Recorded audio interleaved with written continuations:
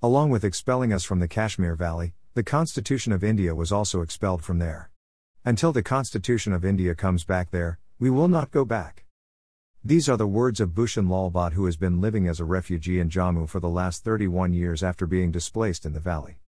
The people of the valley have given up the habit of living together, he says. More than 100,000 Pandits in Kashmir have been living in refugee camps in Jammu, Delhi and many other cities for the past 2.5 decades. He was forced to leave Kashmir after a violent separatist movement broke out in the valley in early 90s, and efforts to bring him back have not been successful. Like Bhushan Lal, Pandit Roshan Lal lives in a colony set up for Pandits on the outskirts of Jammu city.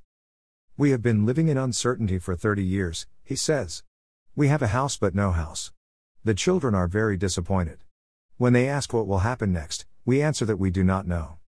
In small one-room houses, thousands of Kashmiri Pandits are helplessly searching for new meanings of life, and the pain of being homeless in their own homes can be felt in the eyes of Kashmiri Pandits.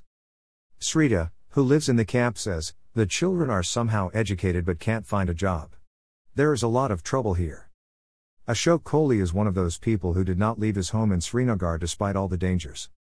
Ashok says the government has not been serious about bringing back the Pandits. Most of the Pandits have sold their houses and lands. Wherever they go, the plan to resettle them is only on paper. Some colonies have been set up in 1 or 2 places, but how many people will come to them? A large residential complex for Pandits has been built in Bujam district, adjacent to Srinagar, where Sanitarina has been living for 4 years.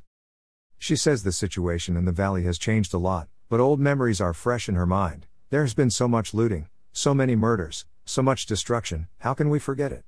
The new generation doesn't want to come here anymore, and the old people are still scared. Reno also lives here. She says that despite suffering so much, she has no hatred for anyone in her heart. This is our motherland. Most people are straightforward. We don't know the intricacies of politics. According to some estimates, the number of Pandits in the valley was around 1.5 million in 1989-90, while according to an organization of Pandits, Pan Kashmir, the number is much higher. Political analysts believe that the question of resettlement of Pandits has not been a priority for any party.